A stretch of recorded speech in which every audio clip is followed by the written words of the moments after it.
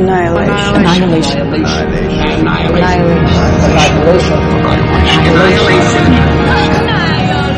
Dominant of time. Unfathomable sea, whose waves are years. Ocean of time, whose waters of deep woe are brackish with the salt of human tears. Thou shoreless flood, which in thy ebb and flow claspest the limits of mortality, and sick of prey, yet howling on for more, vomitest thy wrecks on its inhospitable shore. Treacherous and calm, and terrible in storm, who shall put forth on thee, unfathomable sea? Percy Bysshe Shelley, Time. Carl Jung, Individual Dream Symbolism in Relation to Alchemy. Quote, by the seashore, the sea breaks into the land, flooding everything. Then the dreamer is sitting on a lonely island. We're like the dreamer. Dreams, and then lives inside a dream. The sea is the symbol of the collective unconscious, because unfathomed depths lie concealed beneath its reflecting surface. Those who stand behind, the shadowy personifications of the unconscious, have burst into the terra firma of consciousness like a flood. Such invasions have something uncanny about them because they are irrational and incomprehensible to the person concerned. They bring about a momentous alteration of his personality since they immediately constitute a painful personal secret which alienates and isolates him from his surroundings. It is something that we cannot tell anybody. We are afraid of being accused of mental abnormality, not without reason, for much the same thing happens to lunatics. Even so, it is a far cry from the intuitive perception of such an invasion to being inundated by it pathologically, though the layman does not realize this. Isolation by a secret results as a rule in an animation of the psychic atmosphere, as a substitute for loss of contact with other people. It causes an activation of the unconscious, and this produces something similar to the illusions and hallucinations that beset lonely wanderers in the desert, seafarers, and saints. End quote. It was a dream. We live inside a dream. Lena has gone into the tunnel beneath the lighthouse. She hesitates at the threshold of a larger chamber. Camera dollies backward, away from Lena. Second 7, cut to Ventress. Not facing the entrance. Light lands on her shoulder and her hair, and just barely the tip of her nose. There is something off about her face, darker than it should be, even in the shadows. She speaks. Dr. Ventress, it's the last phase. Vanished into havoc. Cry havoc! Cry havoc! And let's slip the dogs of war. Kristen Grady, The Infinite 11, 1st December 2020 suggests, quote, these first two sentences could apply to the alien force taking over the planet, or the cancer taking over her body. Maybe both, like a bloodthirsty Roman infantry charging with the intent to obliterate. End quote. Ventress looks up, or rather she raises her head, for she no longer has eyes to look. Her face above the nose is black, smooth. Priscilla Page, Birth, Movies, Death, 12th March 2018, describes, quote, what remains of Ventress? We see her face in a shadowy close-up, featureless. Ventress hasn't met her alien double. She's become it, given herself over to the alien completely. End quote. Or at least, she is about to do so, as Lena joins her in this chamber. This is, as Ventress says, the last phase. She is still transforming. She continues to speak, tilting her head back further so it becomes obvious that her eyes are gone, her skin is black. This is, and is not, Ventress. Dr. Ventress. Unfathomable mind. She lowers her head. Behind her we can see Lena finally walking down into the chamber. Dr. Ventress continued. Now beacon. Now see. As Kristen Grady points out, this is, quote, from a Samuel Beckett novel, Malloy, about two characters who turn out to be the same character. Beacon is another word for lighthouse, which keeps ships from crashing into the shore. Ventress sees no end to this unfathomable mind, full of unanswered questions, vacillating between nothingness and a light of being. Carl Jung said the sea is a favorite place for the birth of visions. Metaphorically, it's also Nietzsche's void. Where Ventress sees nothingness, Lena eventually sees potential. Cain, Ventress, and Lena all went into the lighthouse looking for the source of the shimmer, and found themselves reflected there. End quote. The line from Beckett, quote, I did as when I could not sleep. I wandered in my mind slowly, noting every detail of the labyrinth, its paths as familiar as those of my garden, and yet ever new, as empty as the heart could wish, or alive with strange encounters. And I heard the distant cymbals. There is still time. But there was not, for I ceased. All vanished, and I tried once more to turn my thoughts to the Malloy affair. Unfathomable mind, now beacon, now sea. End quote. Regarding part 2 of the novel, narrated by Private Detective Moran, tasked with tracking down the titular Malloy, novelist Brian Evanson tells Electric Literature 17th June 2014, quote, "It's a discontinuous juxtaposition, one that seems like it's structured so that the second part will resolve the first part. There are all sorts of gestures made toward that and things said in the Moran section, but as it progresses you begin to realize it's not going to actually sew up or resolve anything, at least not completely. Instead, it's almost as if Moran is going through a kind of becoming Malloy, though that too is discontinuous and not completely parallel. Very little is accomplished by Moran, apart from a death he's not sure he understands. He returns to where he started from, but that place has fallen apart in his absence, just as he too has fallen apart in being absent. And of course the way it ends calls into question everything about the narrative itself, and about narrative in general." End quote. And asked about Beckett's obsession with decay, Evanson says, quote, "I think it's more than apparent.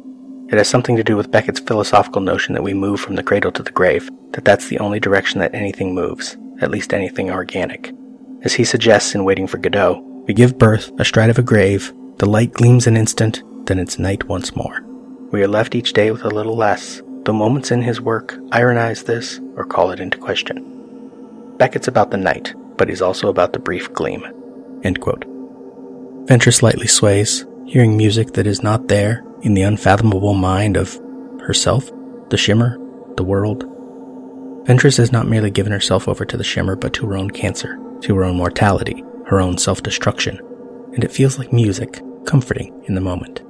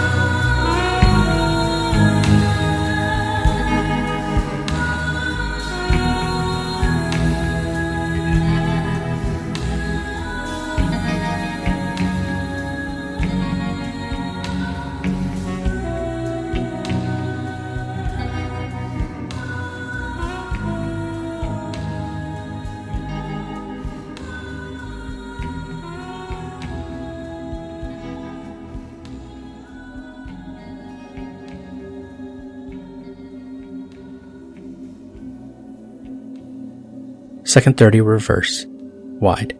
Ventress in the left third, Lena in the right. Ventress doubles forward. Lena takes a step. Lena, Dr. Ventress? The script says Dr. Ventress turns to Lena. She has the same expression as Kane when he appeared back home. Alzheimer's-like. In her eyes there is confusion, but through the confusion, a vibrating sense of fear. Lena continued, Dr. Ventress, what's happened to you? Dr. Ventress hesitates, as if half remembering. Dr. Ventress, I had to know what it was. What was waiting. I had to know. In the film, Ventress turns, abruptly. Her face is her face again. Dr. Ventress, Lena. Second 40, angle on Lena, framed between the bright tunnel and a similar alcove that is closed off. Black. Second 43, angle on Ventress.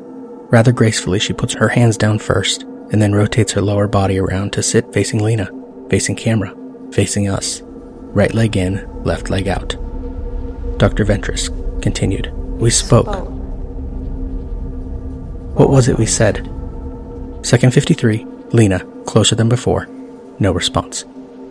Second 55, Ventress, closer than before. Looking up, trying to find something in the darkness above her. Dr. Ventress continued, That I needed to.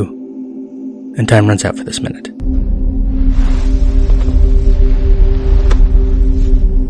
We spoke. What was it we said? Wordlessly watching, he waits by the window and wonders at the empty place inside.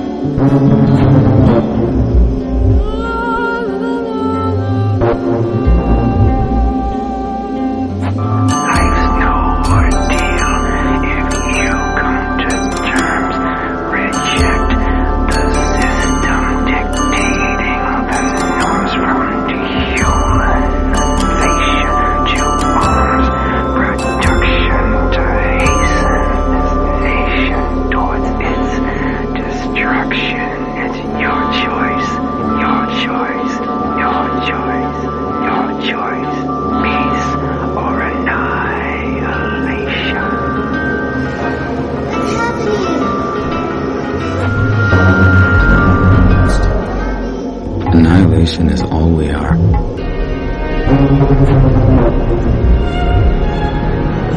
Annihilation.